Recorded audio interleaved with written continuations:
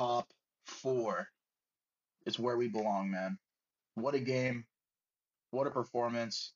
What a team. Welcome back to the Romans Empire podcast, where all we do is talk Chelsea and talk shit about Jurgen Klopp and the rest of Liverpool. Um, what what an amazing feeling it was to win this match, Andreas. How are you feeling? Man, that win it just feels good to be beating the big teams again. So much so that I didn't make it home last night until like midnight my time because it's just a matter that requires celebration. Yeah, We we had to delay the recording because of that too, just to add. so I fully apologize for the delayed posting. I Hey, at do least it need was to for a say, good reason, like a valid reason you were partying, yeah, it's not like like it my wasn't brother's something getting married serious. or anything, like, Yeah, you know, exactly. Oh yeah, Zach over there missing with out this on ill. recording because his brother has a wedding. Yeah, see, like I don't know where that. See, I don't know where he gets the Priorities, nerve. man. I don't know where he Priorities. gets the I was at nerve to least miss an celebrating episode. Chelsea. Yeah, see, I don't know, we're gonna have a talk with Zach later on, but yeah, it was see, for me, obviously, to start off, it was our first win against the Big Six side this season. Obviously, the biggest win under Thomas Tuchel, so all that is great. But the fact that this is more or less the same Liverpool side. Obviously, the defense is a lot. It's not the same without Van Dijk. There's no Gomez. There's no Matip. So they're hurting on the defensive end, but more or less, this is still the same. Oh, also no Jordan Henderson if you want to actually give credit to his ability, but um, it's more or less the same team, same manager, same system. And when I watched the first couple minutes, I had a lot of worries about our ability to break down the press.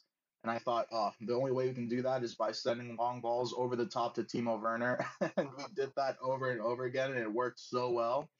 And then just beyond that, the way that we were like the quick decision making, the passing, it was it was perfect, honestly. And I think top to bottom, all 11 players on the pitch, including the substitutes, I think. Well, I mean, if you want to count Kai Havertz's 2-minute cameo, they all played phenomenally, in my opinion. I didn't think anyone had a poor game. But you know what? I might as well just read the starting lineup. Um, so Mendy in goal, Dave, Christensen, and Rudiger. So that no change there from the last, I believe, two matches. Full backs, we got Reece James, Ben Chilwell back in there. Left wing back Ben Chilwell is back again. Then we got a double pivot, N'Golo Conte and Jorginho. Then the front three, Ziyech, Mount, and Werner. So obviously, I think Ziyech was the one that stood out the most because of his performance last week or last match. We actually got a Twitter question from Colin Prescott at Colin Blues Forever. He said, "It's absolutely crazy how he bounced back from a shitty performance. My question is, how do we think Ziyech did, and how ballsy was it to start him again? At first, not gonna lie, I was kind of pissed. Yeah, see, for me, there was a quote somewhere. I got an alert on my Chelsea app, and it said that one word to describe Tuchel's decision in his starting 11, and he said speed. And I'm thinking, okay, like I'm not totally against the starting 11, but don't say that you that you considered speed in your decision making when you have Hakeem Ziyech out there and Jorginho, when Callum Hudson-Odoi and Pulisic are on the bench, because you clearly weren't thinking about speed. But uh, I mean that this is just a big part of being a manager, um, balancing out, what whether to take too much, whether to read too much into one bad performance and sit him the next match. We're talking about Ziyech again here.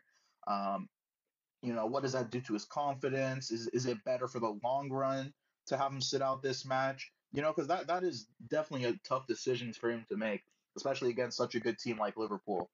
But he made the decision, and I think Ziyech, similarly to last match, and this is something that I think we're gonna have to come to expect from him. started off cold and really picked it up, towards the end of the first half, and then going on into the second half, again, nearly getting a goal. Last week he had a shot that went straight to the keeper. This week he had a rebound that got cleared off the line by Andy Robertson. So, 2 games in a row where he should have had a goal, and put together some nice plays overall in the match. And I don't know, I thought that Tuchel may have made the right decision as far as putting a guy in there with some experience and some the technical ability that he has. It definitely wasn't speed. But Andreas, what did you think about the initial thoughts on the starting 11 and Hakeem Ziyech in Yeah. particular? I mean, Ziyech in particular, I'm with Colin. I was livid because he was not good against United. And just last season, Pulisic manhandled Liverpool in a match we didn't win, but where he came into like a 30-minute cameo and was involved in 2 goals immediately. So to me, it just made so much sense to bring Pulisic back.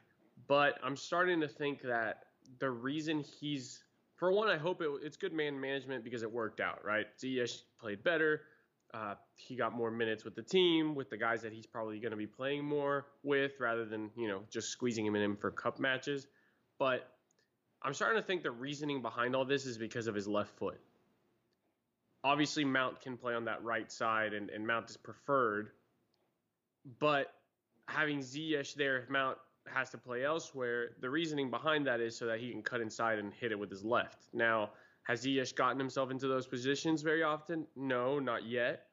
But I can see that train of thought being why you choose Ziyech and potentially Havertz when he's healthy over putting a Cho or a Pulisic on the right side versus the left.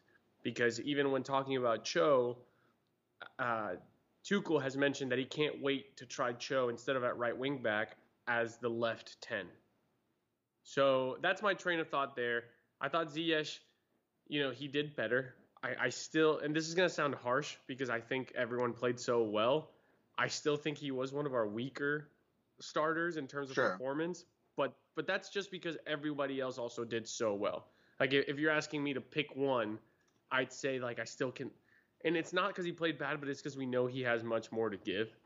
So again, props to Tuchel for sticking with it.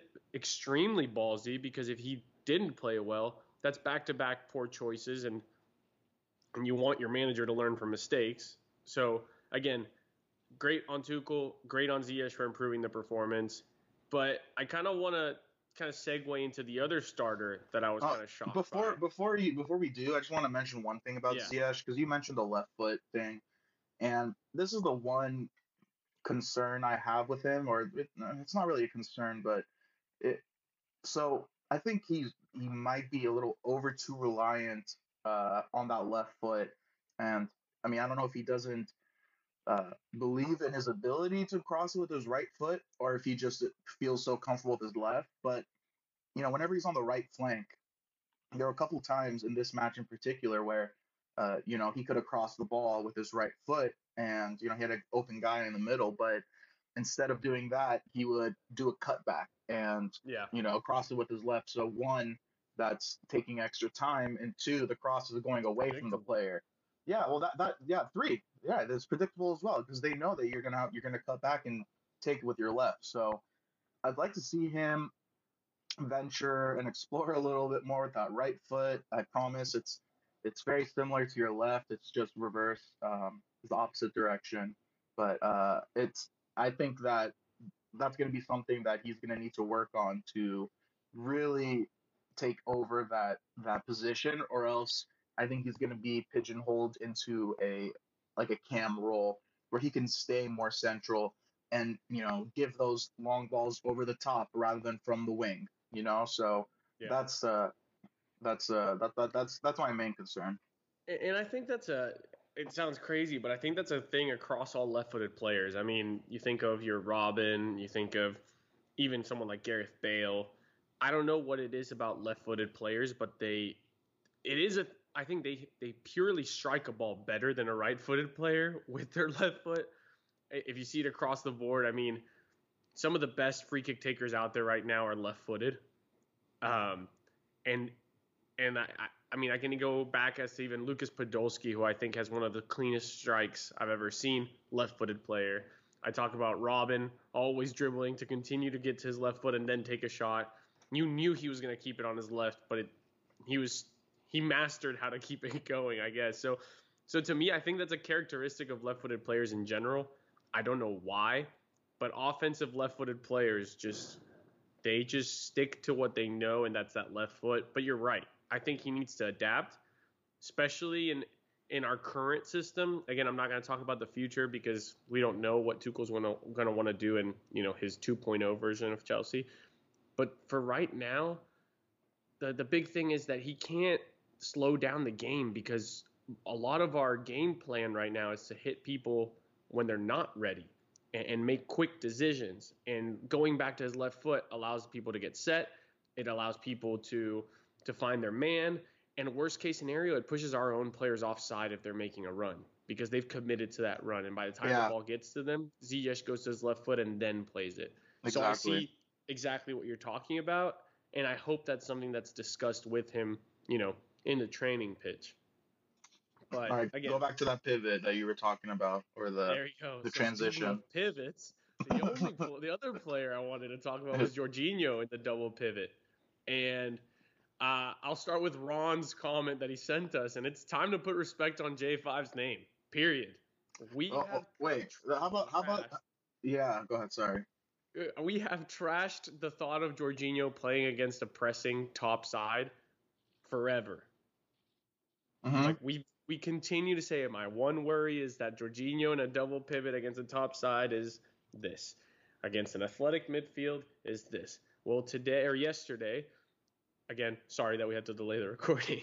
Jorginho played against one of the most athletic and pressing sides in the Premier League, in Liverpool, who has three midfielders who press. And I thought that he was extremely key to what we were doing. And even defensively, I didn't see him as a liability. So, I mean, am I just blinded because we beat Liverpool? No, or Andreas. Do you think that he fits the system? Andreas, N'Golo Kante played a phenomenal game defensively. And I still think Jorginho had a better defensive game than him. He was phenomenal. Breaking up passes, tackling. Like, I mean, dude, I've never seen him like lunge out like actually for a tackle. Like he usually just like, this is the thing I always say. He just plants his heels into the ground and just waits for the guy to come to him. But there was a lot more of intensity in the way he played defense yesterday. And I mean, you read Ron's question. Rico at the real RCB24, aka our number one hater on Twitter, he hit us with a real heater. He said, "How do y'all feel about our center backs and Jorginho after talking shit about them for so long?" I mean, we'll talk about the center backs next, but Jorginho in particular, I've said it before. You clearly haven't been listening, Rico. Where you been? But I'll say it again because I'm more than happy to apologize for being wrong about a player who, in my opinion, was playing really poorly and turning it around. Because obviously that benefits me. I'm more than happy to apologize for that, and I'm really happy for Jorginho. I mean, Jorginho, he was never that player that I always didn't like. He's the kind of player who you love sometimes and you hate sometimes. Like he's like Willian. I mean, I don't know if Willian was the best comparison, but just drawing the line at that single comparison only, and the fact that he has a very like volatile fan base where one game everyone loves what they see from him, and then the next game it's like, what did you even contribute besides passing the ball backwards? Like that. It's object. He was objectively a very frustrating player at times. So the fact that he's been able to turn it around in this system has been amazing, and I really really love the way he played. Like I mean, again, there's still some of the flaws there that we talked about still existed, but man, the way that he stepped up defensively, I was like literally standing up and applauding him. I really admire that effort that he put out, and he knew it was a big game, and you know, Tuchel put trust in him to play him there instead of instead of Mateo Kovacic, and he made the best out of it. So congrats to him. Yeah, I mean, Yeah, go I'll ahead. piggyback on that. And yes, we talk shit because we have opinions, and our opinions sometimes don't line up with other people's. And again, we love being proved wrong by our own players. Is we, as a group, I think, consider that in a double pivot, you want to have a strong athletic presence that has the footballing brains, not just one or the other. We saw that you can't have just the physicality, aka Bakayoko, and sometimes you can't just have the brains, Jorginho under Sarri.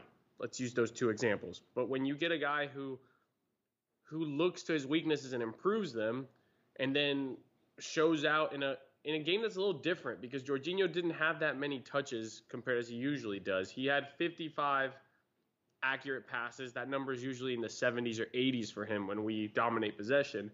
But the real thing was the guy had 10 duels won, one clearance. He was 2 for 2 on dribbles attempted. He he completed 3 tackles. He even won an aerial duel, 2 That's what ball I'm recoveries and saying. 3 interceptions. The guy I, was everywhere. I didn't even look He at the was numbers. I just saw that myself, and the numbers back what I'm saying. Like that, he balled out.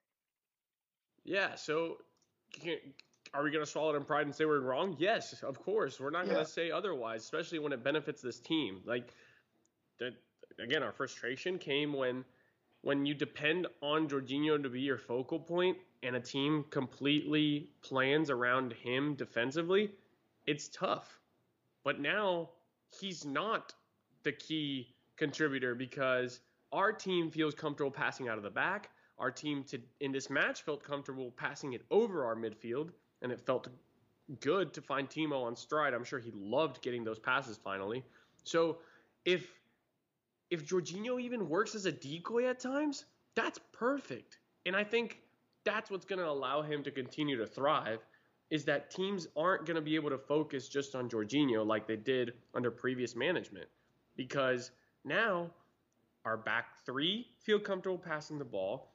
When you have someone like Chilwell and Reece James or Cho at wingback, those guys feel comfortable dribbling and passing with the ball. And then you have a front three where two of those players are actually midfielders turned wingers just by where they're lined up. Those guys feel comfortable on the ball in possession. So again, it feels much better for a player who has his quote unquote physical limitations to not have to be the focal point, which is allowing him to thrive on and off the ball. And we always talked about, oh, partnering with Conte is not good because of the creativity, blah, blah, blah, blah, blah. This was one of the grittiest performances we've had to have because, again, 90 minutes against Liverpool, even if they're not at their top, Sadio Mane, Firmino, and Salah are dangerous. That midfield can score from distance. And he handled it like a boss. So, yes, we're going to take it to the chin and apologize about Jorginho. He's been fantastic under Tuchel. And no longer is it like, oh, Tuchel played the veterans because he's the new coach. No, no, no. Jorginho deserves to be in the starting 11 right now. Period. hey, listen, Rico, if we're gonna be man enough to admit when we're wrong about that, then you got to be man enough to admit that it's pretty big of us to admit when we're wrong, if that makes sense. So give us some credit. Um, we mentioned the defense. I know it's not on the script, but I think it needs to be mentioned. Um, I mean, first of all, I mean, Dave, I think had a great game. He did a really good job pushing up the field as well as what he did defensively. I know he had like one mistake right at the end, but if you take that out, I think he had amazing performance. But we usually praise Dave. I think the two guys that we need to spend a little bit of time talking more about, Andreas Christensen and Antonio Rudiger, because you know going the first couple matches into this season we were all about Kurt Zuma and thought there was no way he would lose a spot. Then we switched to a back three, and Andreas Christensen and Rudiger have I think solidified their spots in that back three. and it's going to be really tough for Zuma to break in. And I also think that when Thiago Silva comes back from injury, it's going to be tough for him to get a spot back in because they've just looked so good together. And I know we talked last week about Andreas Christensen, his performance, and he had 100% pass completion rate or something like that. Again, he had another phenomenal performance, 92% pass completion rate. Like saved legitimately 3 or 4 chances that could have nearly been a goal. And he, you know, I think a lot of what we what we question about him was his ability to, have the ball at his feet. He had a lot of, discomfort with passing the ball around, and obviously you can point to the Barcelona matchup and all the blunders that he's had. And it for sure hurt his confidence. I mean, you got to remember this. How old is Andres Christensen? Like 25, 20, 24 years old. He's still so young, a Chelsea Academy product. And, He's he's, 24, by the way, not yeah, even 25. yeah. And so he's built up his confidence, and it's just a matter of him sustaining it. So it's been amazing to see because we did see flashes of it, and I mean, when we played a back three with with Conte and Sarri, like he got a lot of play time out during that time, and he looked good for most of it. And he had obviously big standout blunders that completely ruined his perception. But he's been rehabilitating his perception a lot the past couple of weeks under Tuchel. He's been so good, and just Rudiger as well. His intensity, like we need a guy on the pitch that'll get into other players' face, like just the shithousery that he does. Him and Reece James, they really, they took charge of their own respective byline of just the debauchery and shithousery that needs to happen, that you need in a defense just to get into the other side's head, and they did a really good job of that. Yeah, I mean, I want to start. So this is so cheesy, and I don't know how this came to my mind, but if we have any sort of like Photoshop people that listen to us, I need a cover of the movie Lord of the Rings Return of the King changed into like lords and make it plural of the clean sheet, and then the subheader is Return of the Prince, and it's got to be Rudiger Christensen as the Return of the Prince because it's his redemption arc, and Aspie, because you're right. Under Conte was the first time we saw the cracks on Christensen when we faced Barcelona. Then under Sarri, he wasn't really chosen. Under Frank, every time he played, he was making a big mistake. And now here we are having a selection headache. The fact that Thiago Silva, we haven't rushed him back at all. And honestly, there is no rush right now because it's working so well to get him back. That's all credit to Christensen. And if we want to even go to a shorter timeline redemption arc for Christensen, earlier this season when we faced Liverpool, he got a red card that completely destroyed our game plan early in the match. And today, he pocketed one of the most, again, lethal front threes that the Premier League has seen recently. Yep. So, again, Christensen, another guy that we all need to take it in the chin and say, well done. Again, can he prove me wrong by playing in the back four? I now want to give him the benefit of the doubt because we've known he can be good in the back three, but hadn't even shown it in a while. Now he's showing us why he's so good there in the middle. I know Chelsea has been rumored for another center back, and my whole train of thought is because maybe they think that he's only good in the back three, but maybe come end of the season, Chelsea changes their mind and doesn't think they need to spend in that position. Now, like you mentioned, Zuma, I mean, we have our issues here and there with some of our players, and I still would have liked to see Zuma get a chance in the back three just because I think his threat in set pieces is so high. But even Rudiger's playing well, and to go back to Rico, I feel like, Rico, you've skipped on a few episodes because in the Man United episode, all I talked about was that Rudiger was the only player who I felt was looking to make something out of the match. And he got into the players' heads, and on offense he was trying to make runs that usually only Aspie was making and things like that. And today, same thing. Rudiger, in his own way, got into the heads of players like Salah and Firmino, and they didn't do anything. And then even Mane at the end, when Kovacic kicked the ball straight at Mane's face, and then Rudiger came in to be his bodyguard, basically. Wait, was that intentional or not? I think it was not. I don't know, man, but I don't think it was intentional. Anyway. I think he was trying to waste time by kicking the ball away. Like, dude, yeah, that's fair. Like, this guy cannot hit, the target when he's going for it. What makes you think that he can perfectly hit Mane right in the head? Like, it was hard for him to hit him in the head. Like, the bigger target was his body, and he got him straight on the dome. So either he's working on that in practice, or I don't know. Kovacic for, like, heads up competitor moment, kick the ball away after like the whistle's been blown. But the fact that he kicked Mane in the face, and then proceeded to cause a scene which wasted more time was perfect. Made it from like being cheeky to like complete shithousery, and I loved it. I mean, obviously as part of the Kova crew, like I was a fan of that. The funny thing about that was that he initially, like, he was like, oh, my bad. And then Sadio Mane got in his face and just clicked with him. And he's like, oh, no. You don't come in my face like that. And just like, the inner Serbian thug just came out of him for a little bit. That was a lot of fun. Or not Serbians, Croatian thug. I apologize. But that was sick. Sorry, I cut you off. You're going to say something else. Yeah. No, I was just going to say, Mane doesn't understand he was messing with an Eastern European. Like, yeah, bro. They get down. Have you seen Mateo Kovacic looks like he's been through a fair enough amount of fights. Like I would have not chosen that battle. But yeah, that little moment gave me a nice little. Like, did you watch the Bulls, the documentary that they made about Michael Jordan? I forgot what it was called. The Last Dance. The Last Dance, right?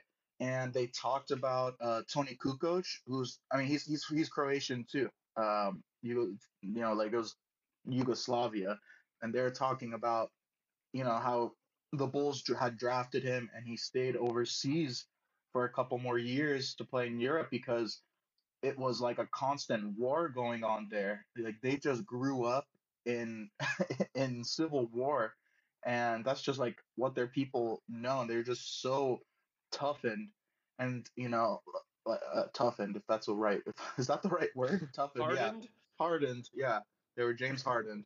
Then they talked about how they played them. They played against Yugoslavia the first time in the Olympics, and they totally destroyed them. And then they played against them in the finals, and he showed up, and they were like, "Wow, I didn't realize how tough this guy was, but credit to him."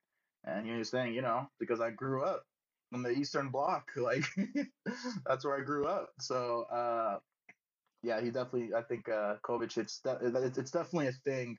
That's passed by blood, the grit and toughness of a Croatian. But man, are we gonna talk about every player? Because I just want to say one quick thing about Chilwell, because I have to, because that's my guy. I'm still a conductor of the Chile train, and it needs to be said because Marcos Alonso was very slowly making that left wing spot his spot, and he was going to secure that. But Chilwell has done phenomenally coming up. Yesterday, I thought he did a poor job of crossing, but beyond that, his build-up play, his passing, he took a couple shots on target. He pushed up in the right times and tracked back at the right times. I thought he played phenomenally, and I just want to give him credit because I think a lot of people didn't have the confidence that he would be able to adapt to this position. I did, but I didn't think it would take this fast. And I'm not going to say that he's officially got this position under his belt and he knows what to do, but I thought that it would take a little bit longer for him to reach this level of comfort. So that's awesome. And also, I just want to say, Antonio Rudiger, he had Mo Salah so deep into his pocket that they pulled him in the 60th minute or 62nd minute for Alex Oxlade-Chamberlain. Okay, like that says how good of a match he played. All right, well, let's finish off by talking about the should have been two goal scorers, but only one of them ended up being a goal scorer. We'll start off with Timo Werner. I mentioned earlier how I thought the only way we could break down the press is by sending long balls over the top to Timo Werner, and I mean we spammed the shit out of that in the first like 15 minutes, first 20 minutes. I think Timo Werner had like three or four chances that he nearly put away, and like at the end of the day, like he's got to put a couple of those away. Like this is old news. We've talked about this, and he's made it. He's publicly admitted it that he's got to work on his finishing. Okay, that's fine. Um, the one thing that I think, and we also actually got a question from it. I'm pretty sure, but I don't know where it is. It he needs to work on his first touch. He really does. Okay, Zach talked about this last week. How sometimes he has that first touch where he hits it far out in front of him so that he can use his pace to catch up to it and beat the defenders, and that's great and all. But how about the times where he receives a ball in the air and he has to trap it in place? He doesn't have that either. And he had a couple chances that would have been easy goals if he could have just trapped the ball. But his first touch is just really heavy, even when he doesn't intend on doing it. So once he fixes that, oh, what am I saying? The Twitter question was in the script. I'm sorry. This one is from at Kendall Higa. He says, has Werner's first touch always been heavy like this season, or is this something that has come up this season? Um, Uh, I guess I can speak on that. please, yeah. I think we just were not aware of it because his speed in the Bundesliga stands out far more based on the defenses he was playing against. So he has said it multiple times now how he had no idea how defenders could be so quick, even with their size in the Premier League. So I think his touch has never been questioned because when he has a bad touch, he was able to make up for it previously. And so now he's had to, it's been a growing pain for him to fix that because you get punished in the Premier League when you have a poor touch. So I don't think it's something that came up this season. Maybe in the bad spell of matches under Lampard where everybody was playing like crap and he hadn't scored in a while and he wasn't even close to scoring. Maybe at that point when he was trying to do too much, it was worse. But I think it's part of the adapting process and the fact that it's kind of like when you're a big fish in a small pond. You grew before your friends did, and so now you're able to score 15 points in a basketball game because you're 3 inches taller, and then they catch up. I don't know. I think it's one of those things where Timo was just that much quicker and faster in the previous league that a bad touch is something you don't even realize is a bad touch because nobody was getting to that ball but Timo. And I think that's why it feels like, is this something new? Like, why weren't we aware of it? Mm-hmm. I think the level of competition has stepped up so much that he needs to kind of hone his technique now because he's going to be facing this week in and week out. Yeah, and another thing about Timo is, this match, I think we should get into it. The offsides call, like that would have. I mean, see, this is the thing. Like him scoring that goal would have done wonders for his confidence, but I think the fact that he saw the ball go in the back of the net, whether it counted or not, I think it still gave him confidence because you could see. 100%. Dude, this is the thing though. Like I don't think I've ever questioned his confidence, to be completely honest. Like uh, there is time. Like I think he does overthink a lot. Like there's a lot of times where he does something like like it could have been a simple finish, and he does something a little flashy or whatever, and just doesn't. It goes either straight to the keeper or over the or just it's off target. But this guy is constantly pushing the full 90 or however long he plays, full intensity, making the runs, pressing. Like a guy who's lacking confidence isn't doing that. Like I really don't think it is that. It's just a mental thing as far as being composed. It's definitely not confidence. It's just composure. But Again, I thought it was a good performance, regardless of the offside goal, the missed chip shot, all of that. But the VAR thing, I mean, I hope we don't have this conversation like once a week about how ridiculous the rules are. I mean, last match we benefited from a ridiculous VAR no call, and this week we the offsides call. I mean, I don't even understand. I still don't get it. Like his armpit hair was offsides. It felt like, it was just. Shout out to Niz Kenzella for that one. Did he say that? Oh, yeah, Yeah, that guy's yeah. funny. Yeah, but it's it's Tuchel. He calmly talked about it after the match. How VAR can go your way sometimes not. And he said we knew it was close when they took so long to decide. And I watched it and I thought, okay, they're measuring it out, and you can clearly see it's his arm that's offside, so it's going to be a goal. And even my Liverpool fan friend told me that's 100% onside. But well, it was who was it? It was Atkinson or whatever his name is. Was the ref? He thought otherwise, Martin Atkinson, and he called it offside, which it didn't make sense to me. What there should have been a 2-0 win, but I'll take the 3 points. Um, but today, I forget the name of the board. Is the IF or something? What is it called? The IFAB.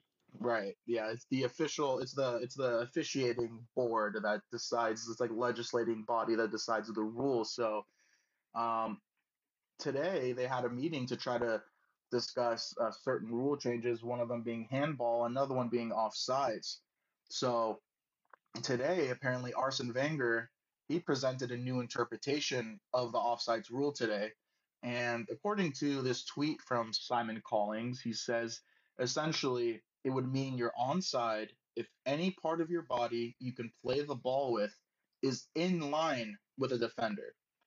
Data shows that this would reduce average offsides a game in the Premier League from 4 to 2. So this would have to be trialed at some stage, but Colina, I don't know who that is, probably someone on the board, also explaining how ex-players have been asked about it. Shock, attackers like the idea, but defenders and goalkeepers not so much. So in line, I like that. We're not playing a game of centimeters, millimeters, inches. If you guys are rocking with the imperial measurements, but it's just it's this 100% should have been a goal, and it was taken away based off technicality. But Yeah. it's the thing at the end of the day, even if you change the rule, it won't matter because refs already have their subjective beliefs of what should be offsides, what shouldn't be, and it's not going to change it because the punishment for making the wrong call is just not severe enough for them to change how the way they do it. You know? And even when we discussed it, I think it was you that said like, I didn't even get to celebrate Giroud's bicycle kick Hmm. and things like that. I think I think Wenger was one of the people that proposed this rule change, and the reasoning is you're not trying. If a rule is making the sport less enjoyable, because at the end of the day, these sports are an entertainment business. Like we are supposed to be entertained by what is happening on the pitch. If we can't even get excited over stuff, something is wrong with the rule. I thought the rule change was going to be maybe like a margin of error thing, perhaps, like something where, in my head, the way to fix VAR is if it's not clear and obvious when you put it on the replay without having to measure the lines to the point of centimeters, then you don't overturn it. That's how I thought the change would come. But the people after the match were just saying like you took a goal nobody would have argued with. Like if this isn't called offside, nobody on earth would have found an angle that told them it was offside. Like you legitimately need to get down there with a ruler and millimeters put them offside kind of thing. And it's taking away from the game. We constantly have to wait for a 2-minute pause to realize if we can celebrate something. And if we can reduce those offside calls, which most likely lead to goals, screw it. At the end of the day, the ones that they do look at in VAR are still going to be the ones we probably would have complained about at the end of the day. But we need to do something because it is getting to the point where the what is the word I'm looking for here? Like the sporting caliber or the quality of the product is being punished for it. Like we legitimately, like right now there's no fans, so they don't have the issues. But imagine that stadium with fans where all they can see is a stadium that says a screen that says no goal. Like people would lose their mind, and I think that's where you need to make some sort of change. I don't know how quickly it'll be implemented. The other option, like you mentioned, the whole punishment thing, the Australian League mics up their referees. So those conversations are completely on record.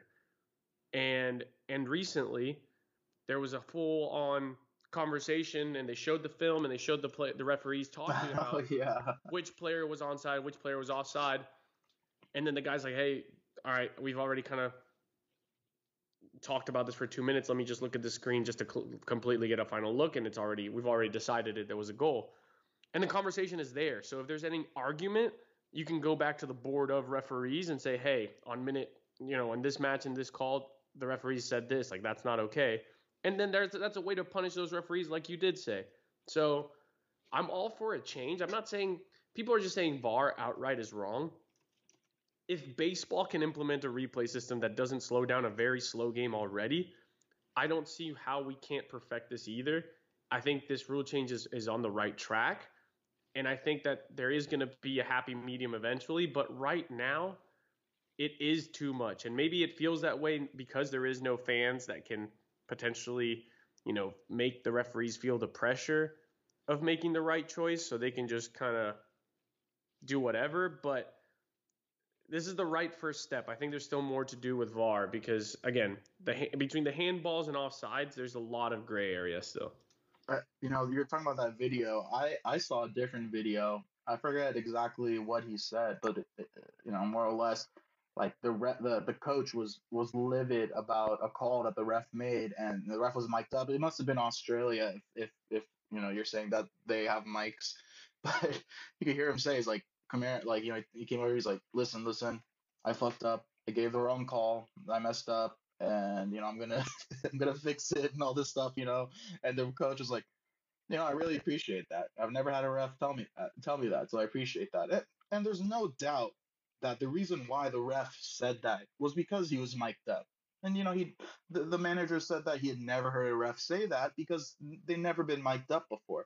So it holds him a little bit accountable. I think it would be a great thing to implement. I mean, hell, how about post match officiating, like press conferences, like so they have to answer for their decisions. I mean, see, like, I don't want to, like, I don't want to baby these guys, like, Yeah, they're they're professionals. professional, exactly, they're professionals, they're getting paid, like, and I understand, like, y- there's not, like, a huge pool of refs, so, like, if you piss off a couple of them and they decide to not stop working, that would probably cause an issue, but, I mean, these guys aren't little kids, they're adults, they take shit all day, like, as a ref, your job is inherently to take shit like from players, from coaches, like like if you have to admit and like take responsibility for a mistake that you made.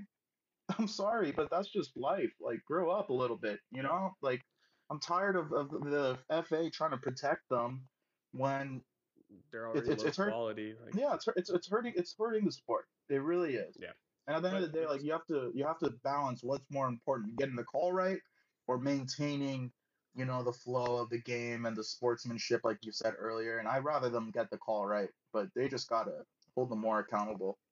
yeah, it just yeah. I'm sure statistically speaking, a lot of players have seen an overall reduction of their goal statistics and things like that because of this. So whatever rules can improve it, the better. But let's talk about what made us get 3 points. Mason Mount, the goal. Okay, let me say this before anyone says that we talk shit about Mason Mount and look, we get another Rico coming in. It's like, how about all that shit you talk about Mason Mount? The only thing we've ever said about Mason Mount is that he's not good with his left foot. He's got to take the shot with his right. And look what happened. He cut in to his right foot. And not only that, but he took a shot from the top of the box. Usually who takes shots up there? Midfielders, not forwards. So the two things we said, he's not a forward, he's a midfielder, and he can't shoot with his left. He shoots with his right. We've been fully vindicated, Andreas. That one goal proved us completely right. Like I will admit when I'm wrong about Jorginho and Andreas Christensen and Rudiger. Mason Mount, I haven't said anything wrong about him. To be completely honest, Yeah. I like that was we got a Twitter comment from at Black Emoji, aka Rep Ultra Stefano. Black Yeah, Emoji. yeah, full newly initiated Rep Ultra. He says that's what it's about. Mason insurmountable. I haven't heard that one yet, but insurmountable. Yeah, I don't know. I'll give it like a 5 out of 10, 6 out of 10. Damn. We got to work on it a little bit. It's too big of a word, you know. Funny But Mace is still out there. yeah, I mean, and I saw another uh tweet, and I forgot who tweeted it, but he said that Mason Mount must have been watching Eden Hazard tape before the match, like the way he cut in. That was Hazard-esque. We were looking for, we were questioning where would the goals come from now that Eden Hazard is gone. Is Mason Mount going to be the guy now? I mean, he's got 5 this season. Again, you hit the nail on the head. We've always said like we don't want Mount as a true winger, so he's now back playing a little more central as one of these like floating tens. Cool. Still too far up for my liking, but yeah, go ahead. Yeah, right. So he's not playing too central. We obviously think he's an 8 right now in the system. He's playing as a 10, but not once have we doubted that he's been our player of the season. Like this guy continues to perform no matter where he's played outside of left wing, but no matter where he's played under Lampard, under Tuchel, he is going to give you at least a 7. And right now this season, I think he's averaging more of like an 8 out of 10 performance. And get this guy somewhere in the box. Just get him there. Like if we can get him to shoot, I think he benefited a little bit from Trent Alexander-Arnold just being extremely lazy defensively, but that was a fantastic shot. He still has to beat Alisson, who is the top 3 goalkeeper in the league, around him. And like even Klopp said it, he's going to cut into his right and he's going to shoot far post. So Alisson is already like he's well aware that he's going to go that way, and Mount gets enough power and curl on that to put it back post for the winner. That was fantastic. Again, man of the match potentially because of the goal. Mount of the match. I think Mount of the match.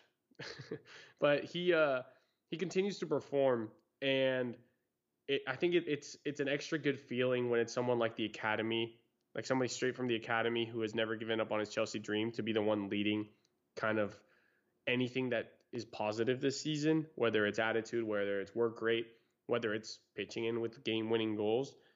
It adds so much more to this guy, and it makes him so much more lovable to fans, and that's maybe why we see some of us get a little bit of ahead of ourselves when we talk about Mason Mount. But right now, this guy's undroppable, and if he can get himself into the box a little bit more in transition, maybe we'll be able to start winning games more than just by 1-0 or 2-0 because of a penalty. So great shot by Mount. I think the defense mistakenly gave him a shot to his right foot. So yeah, good on him for finishing that, and again, continuing doing the things he's so good about doing, pressing off the ball, working to get the ball back. His decision making during build up is good. Again, all I want to see, and maybe it'll be an off-season thing, is work on that final pass. And at that point, I'm ready to say that Mason Mount is like top 5, top. We've seen flashes of it though. He's been improving on it the past couple of weeks, so that it's definitely like something that's conceivable that he will improve on, and I think he will, because you see it mid-season. It's an IQ thing. I don't think it's a matter of his like not having yeah. that in his tool belt. it's there. It's just learning when to look up to find those passes and trying them. And once he does, hell yeah, go nuts, fans. Let's talk about his ability to potentially catch up to someone like KDB. When I start seeing that, I'm all for it. I'm not even joking. I still think Mount is our best player this season. I still think he Yeah. makes it to the Premier League's team of the season, Hmm. and it's very much deserved. Like, I don't get why we're not allowed to say that Mason Mount is the best player on Chelsea, but he's not world class in the same sentence. Like, why is that not allowed? Like, if we don't say that He he's, can be. The thing yeah, is people think because we say he's not that right now, we can't say that he can be. And he's on track to. Again, Mount is a young guy. Like, just because he's not the final product today doesn't mean he can't be that later. And I think we're allowed to be a little bit objective. Again, in this match, he was perfect. Great match. Awesome guy. Like, he got the goal, which was a fantastic goal. And he continues to improve. What else can you ask from a guy? If we say today, Mount, this is all he's gonna be, that's a disservice to him. So yeah, like, we never for said fans that. that think we're being critical, it's not about being critical. It's about realizing that his ceiling is still yet to be reached. And I think that's the tone that we've been speaking about Mount. And I hope that's how people that listen to us take it. It's not a negative on Mount. It's a man, this guy can still get better. There's still a little something missing there, but right now he's killing it. Like, and that's it. That's the story of Mason Mount within this podcast, and I hope people understand that. And the more and more Mason Mount has these performances, the less upset I get about Pulisic not getting a start because he's been, if he was losing his spot to someone who was not performing the way Mason Mount has been, it would be an outrage. But Pulisic objectively needs to earn his spot back. He got a little bit of a cameo. He still hasn't gotten his full 90 or start. Like, it's tough coming in the 66th Whoa, minute and Psalm, this is an anti-American propaganda you're putting in. How dare you be objective? I know. It's hard for me to say because I'm such a, red-blooded American. And I just it's see like he just needs to work his way back. Yeah, I thought I had way too much hope in Pulisic having a repeat of last year and just, didn't coming in we as a all though? I sub mean, and it's weird. It's weird because yeah. he was so good at the end of the season. Well, I mean specifically against Liverpool because of what he did against Gotcha. Liverpool last season, like coming in and just he accounted for like 2 assists and a goal, right? And I think didn't we tie that game or did we win? We I forget. lost by one, I Well, yeah, we think, lost. something along We those lost, but lines. he made it close. But still, I mean, that's what I wanted to see, and I had a little bit of hope for that, but didn't come to fruition. But okay, let's wrap this up. We talked about the Mason Mount goal. We got to talk about the pass from Conte because okay, first of all, Conte, I thought he was unreal. Just a quick reminder that he is a world class center back. I mean, sorry, CDM or just midfielder in general. Like he did everything right. I mean, maybe there's some criticism. We actually did get one from on Twitter from Michael Conan at mconan1789. He says, "Can at rep Andreas? I don't know who that is. Oh, Please. okay. Oh, is that yours? Sorry, I forgot. Yeah. So he said, "Can Andreas? I thought it was the other Andreas that I know. Can he please coach Conte on his passing? Had a beauty of a long ball, then it was all downhill. Love the player, not the passing."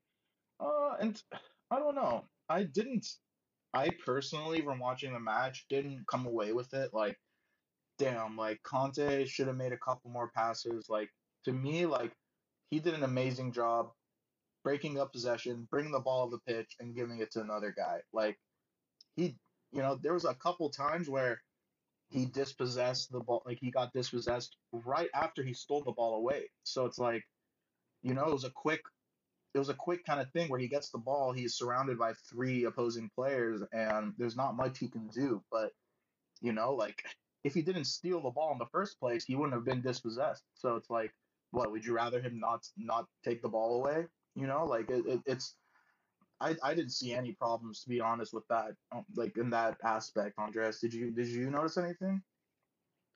I think he was great. I mean, again, we can pick it, nitpick. How do you say that correctly? I'm blanking out. Nitpick, He'll help me out here. nitpick. Nitpicking. Again, I think for one, we're getting Conte back. And we talk about his passing. I mean, he was 5 for 5 on long balls in this match. So I think, is there going to be sometimes where he messes up the easy pass? Sure. But his other traits make up for it so much. I think that we're starting to see a healthy Conte again for the first time in a while, including this very season. And I think that that's just adding to what Tuchel was saying when he first got here, that he couldn't wait. You know, people are like, oh, Tuchel already benched Conte, like game over, because the first couple matches it was Kovacic and Jorginho. But here you have it to where now he's his words are coming true. He said he wanted to have Conte play, and Conte's played every game since the Atletico match. So United, Atletico, and Liverpool, and we've had positive results, and we haven't lost a midfield battle in all three. So if again, I mentioned how Jorginho's lack of athletic ability is now not so much of an issue because he's not being pinpointed. I think on the opposite end, Conte's lack of passing or being able to be accurate 100% of the time, I don't even think that's like I didn't notice it. And I think that's part of it, how we defend when we lose the ball. We're trying to get it back immediately. And then on the ball, I feel like we have a crop of 11 players who are so comfortable on the ball that perhaps you can overlook the fact that Conte is not going to be dropping dimes left and right. But the fact remains that in this match, he dropped the dime to get the goal, and he was 5 for 5 anyways from long balls. If a team's pressing you and you need to break the press with a long ball, that's if that's your one escape, you better hit those. And he was 5 for 5. So, I mean, if N'Golo Conte wants to take tips from me, I'm not gonna say no. Like, I'd love to have N'Golo Conte come over to one of my practices just to show my little 10-year-olds how to put in a proper tackle, because that'd be fantastic. So if Conte's open for it, heck, I'll invite him over at any time. Here, I didn't even look at the passing stats. I'm gonna look right now. Okay, 56 of 65 passes completed, 86% completion. Like, I don't, those are pretty good numbers, you know. And like, what is the technical term for this, Andreas? But like, passing it in a triangle. You know what I'm talking about? Like, you know what I'm talking about? Like you're when you're a coach, like you Like either a tell wall you, pass? or not just a wall pass, but like forming a triangle with three people and Hmm. passing it between the three to kind of break down a press. Like Yeah, I him mean on that's that just right side. you want to make triangle shapes. That's what they Exact, always preach. exactly. So, you know, N'Golo Conte, and then who on the right side with him, Reece James was Dave, and then Hakeem Gaspy. Ziyech also. So like those three or four, like whenever it was, they did an awesome job at interplay and linking up and building the ball up, bringing it up the pitch, breaking down the press. Like I honestly had no issues with N'Golo Conte's passing. Like again, like the handful of times where he made a bad pass, it was after he stole the ball and was immediately surrounded by 3-4 defenders because 1 second before they were attackers before he stole the ball away. Right. So And 86% against somebody that's pressing you like Liverpool's not bad at all. And again, Conte created 2 chances, one of them being a goal. So I I mean, again, I think it's a little bit of a nitpick. Can he improve his passing? Sure, but I think that he's more than serviceable at what's being asked of him. We're not asking him to become prime Cesc Fabregas by any means. that would be nice. I'll take it, but yeah, we're not asking for that. I mean, look, I'm looking at N'Golo Conte versus Jorginho. Like Jorginho was 55 of 63 passes, and N'Golo Conte was 56 of 65. I mean, that's literally almost identical numbers. So, if you're gonna say N'Golo Conte's got to work on his passing, Jorginho doesn't. Like, I don't know. And maybe The maybe we front saw a different that thing. line of four, the line of four, so meaning Chilwell, Jorginho, Mm-hmm. Conte, and Reece James were James. all in the 80s. Yeah, And Reece James 88 being the for Reece highest with James. 88%. Yeah. So I mean, listen, I had no problem with it. Maybe Michael, you can cut up a little clip for us of the moments you're talking about, and then you can send that over to Coach Andreas, and he'll implement a new like training regimen. I don't even know. Regiment. Regiment. Yeah. So yeah, I give you. Wait, what was the word I told you? Nitpick, and you give me regiment. So all right. Well, I think we can wrap up on this recap. But is there any final thoughts? I mean, obviously, being We're back back in in the top top four. four. Yeah, man. Huge That's 6 point swing. for sure. I mean, the winner of that match was going to be in the top four. Right now, Everton uh, is our next matchup. We'll get into that in a second, but they're sitting a point behind us, big game in hand. So equally important.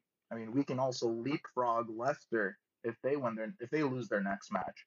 And that's who are they playing against next? Let's see, against Brighton. Okay, I mean, we'll see. They play tomorrow, so we'll know before going into the match whether we can leapfrog Leicester. So, that just adds a little bit of more of a cushion for us. I am so happy with, you know, the way Tuchel's team selection ended up making sense at the end when initially I thought it was a little, I had a couple problems with it, but that's why he's the manager and I'm just a kid with a podcast. Like we're clearly on different levels. Yeah, and one last thing to talk about Tuchel is that he's now faced 3 of the top 6, and he's beaten 2 and drawn 1, and he has yet to concede a goal against the top 6. So as manager, obviously he's not physically blocking the goals, but he is setting up this team to get points against the top 6, and we have not done that in a long time. Hey, First away match to Liverpool since 2014. And we won our first leg in the Champions League. Throw that in there as well. Yeah. When was the last time we got out of that round? And we are in a good spot right now to do so. Just, yeah, coming in mid-season, for everyone that's not a fan of the fact that we're not scoring 4 goals a match, like, I'm sorry, but we're winning and we're getting results. And if you can't get behind a manager that's doing that for you and that maybe next season can get the flair into it, then you need to kind of step back and realize that maybe you're just mad that it's just not our previous manager doing it, and it has nothing to do with what this guy's achieving. All right, let's go into our Twitter questions. It's funny because we have 2 more Twitter questions, and each of them are centered around the number 5. I mean, if you guys were true Chelsea fans, you'd center it around the number 3 because that is our sponsor, and we're loyal to our sponsor. Okay. But wow. I'm gonna start off with Eric's question because the next other one kind of leads into our preview. But this one's from Chelsea Eric. I mean, we always love his questions, don't we, Andreas? Yeah, I want Chelsea Eric to create a GIF of himself just stirring the pot. I just need that because that's all he does, and I love him for it. Of course. I mean, coming out off a match like this, everyone's feeling good, all positives. He comes in with the question, if you had to sell 5 players in the summer, who'd they be? It's like, why, Eric? Why do you have to do this to us? Let's play his game. Okay. Play his game. I already have a preliminary list. Okay. All right, go for it. You can go. Number one, Kepa. Okay, if we can get the right amount for him. He's clearly a position that we have another spot for, and okay. It's a keeper as a position that you don't have to rotate that much. I'm cool with bringing Willy Caballero in a couple matches a season. Mendy, that's his spot. So Kepa, that's 1. You want to alternate maybe? Okay, number 2, Emerson. Yes, and before, dude, if you asked me 2 weeks ago or whatever, 5 weeks ago, I would have said Marcos Alonso. But now it's completely switched. You have to get 5 guys out of the team, so. Oh, so now you're considering selling both our backup left wing backs? Come on, Andreas, we can't do that. Listen. We have to get in this situation. Chelsea Eric is asking for 5. So. Oh shit. So we need to get rid of 5 players. Here's another guy I'm thinking of, and sorry, Nick Lennartson, but do we really still need Caballero? Dude, if we're going to get rid of Kepa, oh my God. Okay, so we're going to have 1 keeper, 1 left back. Okay, this is the summer. We can also, theoretically, we're going to buy some players. We can promote someone from the academy as our 3rd keeper. That wasn't a part of the question, Andreas. In the summer. It says in the summer. That's true. Okay. So in the summer, again, the 5 outs, because again, it might not be selling. Maybe their contract's just running out, right? Right. So bear with me. We Okay. have so far Kepa, Emerson, and perhaps Willie. All right, that's 3. Okay. Well, This one's gonna be controversial, but again, I'm gonna say this because of multiple factors. But I think, wait, are we alternating or are you gonna do 3 in a row, Andreas? What are you doing you're here? right. Go. I'll save this one. No, no. Actually, I'm gonna save mine for last, actually, because it's actually a good one. So sorry, you go. Okay, You go so ahead. here's mine, and I hope again, you I'm don't steal it. thinking big picture. I think we're gonna let Olivier Giroud walk. Ooh. I think this is the season where we find him a home where he can play every week. And it's not going to be in bad turns. It's not going to be a behind the back thing. I think we'll work very well with him if it is to transfer or let him walk, because the guy has done everything for us. But I think it's now time to move into a new stage of Chelsea. And Giroud, maybe we got him enough minutes this season to get into the Euro Cup, and we can shake hands and say thank you, sir, for trophies. You're welcome for getting you back into the French squad one last time. And we let Armando Broja come back. The guy is the youngest, the highest scoring teenager across Europe right now, and he's in at Vitesse, if I'm not mistaken. So he's still our player. He could come in. So that's my next pick. I'll let you take over.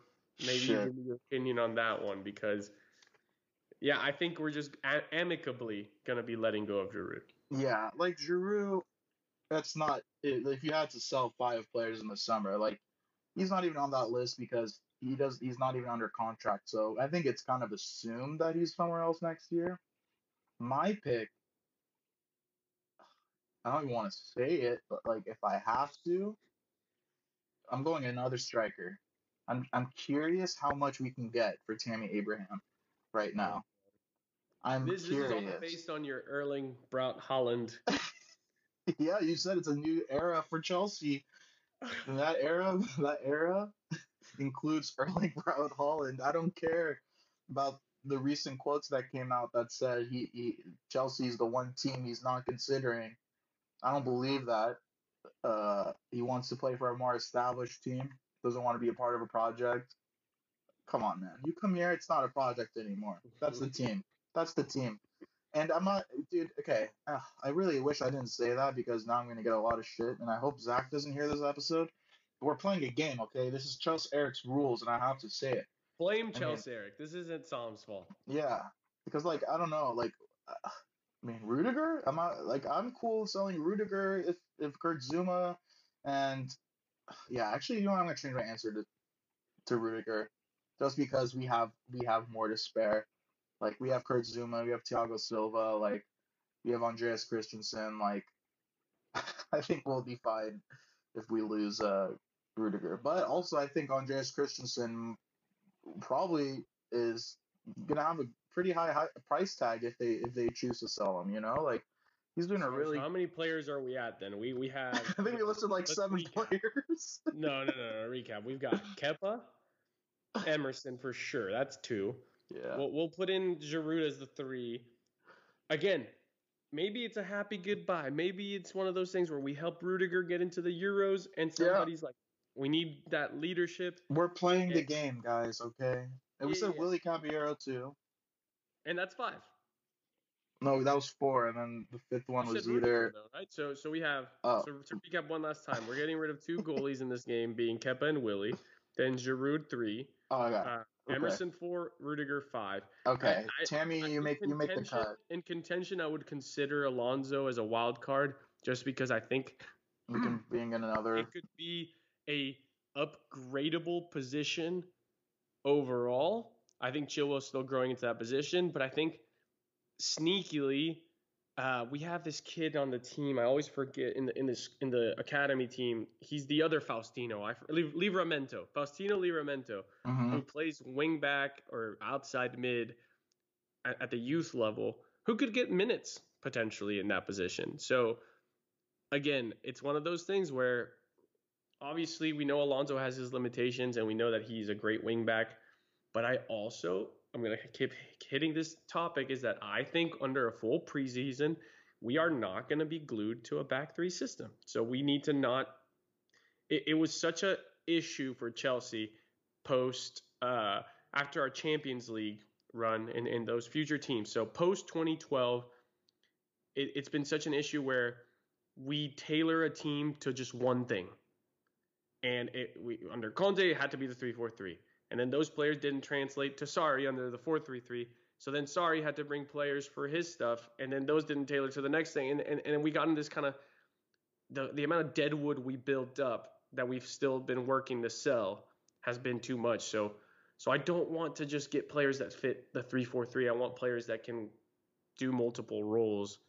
And that's why I think maybe if the price comes, I don't think Chelsea will flinch for an offer for Alonso. Yeah, we hate you, Eric. We really do. I don't know which question I hate more, this or who is our best striker. No, I'm just kidding. We love you. So let's go to our next question. This one's from Ron, aka Bone Daddy Cool, aka Bone Daddy Deluxe, aka Bone Daddy Supreme. He says, next 5 league matches, how many points do you see us getting? Home against Everton, away at Leeds, home against West Brom, away at Palace, home at Brighton. So I say let's skip Everton for now, and then we'll just talk about that when we get into our preview. So let's jump ahead to away at Leeds.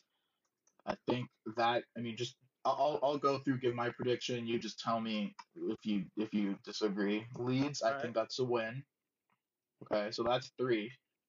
Like, I could see us tying, but Leeds has been not as solid or consistent as we have been in the past month. So I'll give us the win. West Brom, I'm more confidently saying that's a win. Palace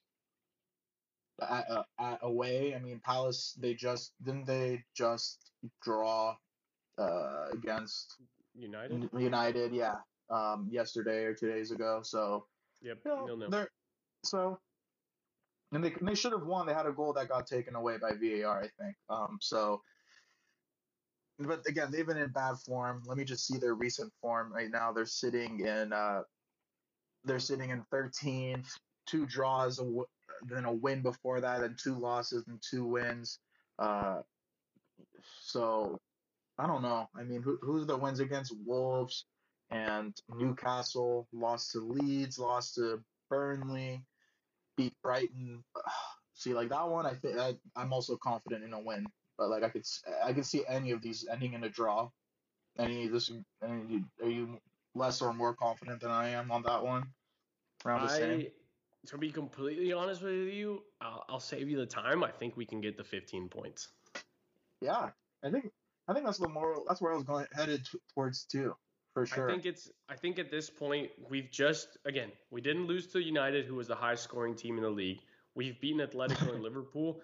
I think this momentum is in a non, like, you know how hard it is to stop a moving train? I think we're like a full speed train right now. Like, I think that the wins don't even have to be pretty, because at the end of the day, the Liverpool win was a tough victory. The Atletico Madrid one was tough. Like, we're battling, and I think the guys are going to continue to do so because Champions League is still not comfortable. You mentioned Everton has a game in hand. West Ham is still playing well. Leicester is starting to get healthy. It's a matter of get the points now instead of waiting for later. And for once, I feel like that's the message from the manager. From the top down, that's been the message. We're not trying to depend on other teams to get us there. We're not trying to depend on crazy results. Like, Chelsea, for once, I feel like we're really just taking care of what we can control. And I think that Everton, much like Liverpool, is not going to be a team that sits back, causing us to have 80% possession and off chances.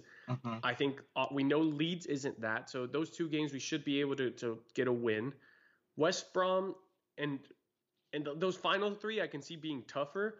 But I also hope that at this point, this would be now month 2 of Tuchel, maybe even more time, because I can't remember the exact date that he started. But I hope that by now we've kind of figured it out on our own how to get a little bit more creative against these low blocks. And And our players at this point should feel confident because we are linking up these results to beat these guys.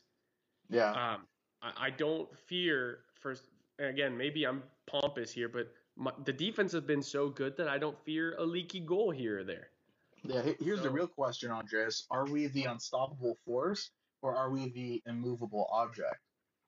I think we're more in line with the immovable object because we haven't been right, able to yeah, the get scored defense on. is it's stellar. Like we've Yeah, only conceded one goal to an opponent, and it was when our starting back three wasn't playing.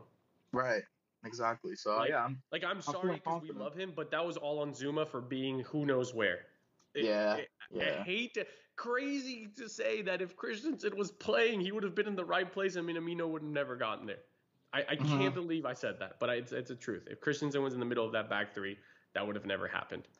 All right. So, Well, let's get more into that Everton yeah. because you mentioned a little bit about the way that you expect Carlo Ancelotti to set up. Hmm. So go a little bit more into that. Like, Yeah. what's the kind of stuff that we're gonna need to do to break it down? I mean, priority number one is not losing either Calvert-Lewin or Richarlison inside the box. Both guys are pretty good in the air and just getting themselves in the right position. I don't know if he's still the league leader, but Calvert-Lewin has had a really good season for himself. He's got 13 goals right now in the league. Hmm. I think that the key here is to catch their fullbacks in a bad position. I think that they are the quote unquote weak link of this side. Lucas Digne likes to push up really high, and Holgate has been better, but I still think he's more of like a makeshift right back than a natural right back. So as long as we can control the midfield, I think we'll have this game in our hands because they do have pretty big bodies in there. You know, you have Doucouré, you have Allen, and you have Andre Gomez that are usually filling in that role. Now, as for how I think they'll line up, I think if they try to match our three at the back, that's doing them a disservice. I think that if they reduce the numbers of midfielders, we'll be far, it'll work to our advantage. So if that's their thought process, that's good for us. If they decide to go for a midfield three, I think whoever wins that midfield battle will be a little bit more comfortable on the ball. Also, James Rodriguez, I think they're ruling him like 50% chance of being out. So that would be nice to not have to worry about him on the right side. But you're talking more about the midfield. Yeah. So I mean, I just think obviously that would I think James Rodriguez is probably I mean besides Dominic Calvert-Lewin is probably their most dangerous threat. So if he's not out there, I like our chances even more. They're going to be a tough team to break against, and I mean to score against. But like in my opinion, I think this is probably going to end a 0-0 draw. It'll be one of those boring matches to an American, but like it's going to be one of those matches where it's going to be all defense, a lot of physicality, and just not a lot of opportunities for either team. I think. I Yeah. mean, like if we can get Giroud out there to just like get in like a just an ugly goal, like I would be confident with my with our chances of winning, but I just could totally see this being a 0-0 draw with just like not a lot of chances being made. But as far as like starting 11, just given that this is technically a match with a short break, only 3 days of rest in between the two matches. So, I mean, I expect to see a little bit of rotation. What are you thinking as far as like who's going to get the start? Like, first of all, do you think it's going to be the same back three, like Rudiger, Christensen, Yeah, I Dave? still Yeah, think it's the same back three. I actually think that we may see Abraham again. He's been if he's healthy because I think it came out during the Liverpool match that he has like an ankle knock. There's been a lot of talk recently, like, oh, Tuchel's given up on him or whatever. So I hope that that's what if I he thought. starts or when he starts, it's kind of like, okay, game over. If anything, we might see This might be a good chance to get Thiago Silva back in for a bit. I think it'll be tough to get Christensen out of that back three. Like, I really do. So who knows on that end, but the midfield shouldn't change. Maybe we see Cho at the right side instead of Reece James just because he was rested from that like knock he picked up against United. So those are my only things. I think the front three. Oh, actually, I take it back. If Abraham doesn't start, maybe we'll see Havertz in the middle of that front three as a striker with Mount to the right and Werner to the left. Or Pulisic. What about Pulisic to the left? Any chance we see that? Man, I'm just holding out for a little bit. I'd love to, but I don't. At this point, we talked about him earning it, so I don't know. I mean, how's he going to earn it if he doesn't get an opportunity to start? Like, he will. He will get a chance to. He will. I promise you, in the next 3 matches, we'll see him. I mean, against Everton, less likely, but against Leeds or West Brom. I mean, those are 2 chances that I can see, like him or Tuchel or the thinking. FA Cup match. We do have Sheffield before West Brom in the FA Cup. Oh yeah, and we have Atletico even before that, the second leg. Damn, that's in 2 weeks. So in the next 5 matches that are not just league, I say Pulisic will get 1 or 2 chances to realistically start a game. Yeah, and that's going to be basically an audition of sort. I mean, right. He's played under Tuchel, so Tuchel knows what he is. So it's not really an audition, but it's just kind of to show that he's 100%, he's back and he's fit, because like it's undeniable what we saw last year. You can't say that was a fluke because he has the skill, the speed. A lot of it is the mentality, the positioning. Like he just wants to score. He wants to create chances. So we're desperate for goals right now. So I think it's a very, very makes a lot of sense to see him get a start in the next couple matches. I'd like to see Kai Havertz start or get some playing time. I think it's too soon to start him against a team like Everton. They will just fully take advantage of him. So I don't know. So I already gave my prediction. I said I think it's going to be 0-0. Where are you sitting? I'm saying 2-0. We win 2-0, obviously. Yes, right? correct. And goal scorers are. I think Werner, and I want Hudson-Odoi to get on the score sheet. Damn. Okay. Let's see it. I'm excited. I think that about wraps things up, Andreas.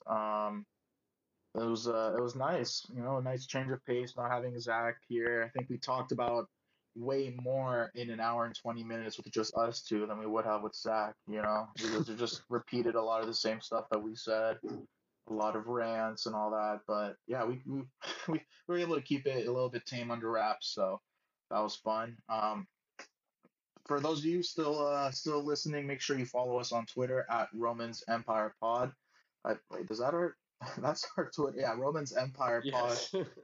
Just making sure. And we've been receiving a couple emails from fans. That's been fun. Letters. We love hearing from you guys. RomansEmpirePod@gmail.com. If you guys want to write to us, tell us a little bit about yourself. We love hearing about you guys. In addition, if you have any friends who are Chelsea fans, please share us with them. We're a lot of fun. We're cool guys. We want to meet some new people. So just hook us up. And with that being said, we'll see you guys next week. Hopefully another 3 points after this Everton match. And until then, keep the blue flag flying high.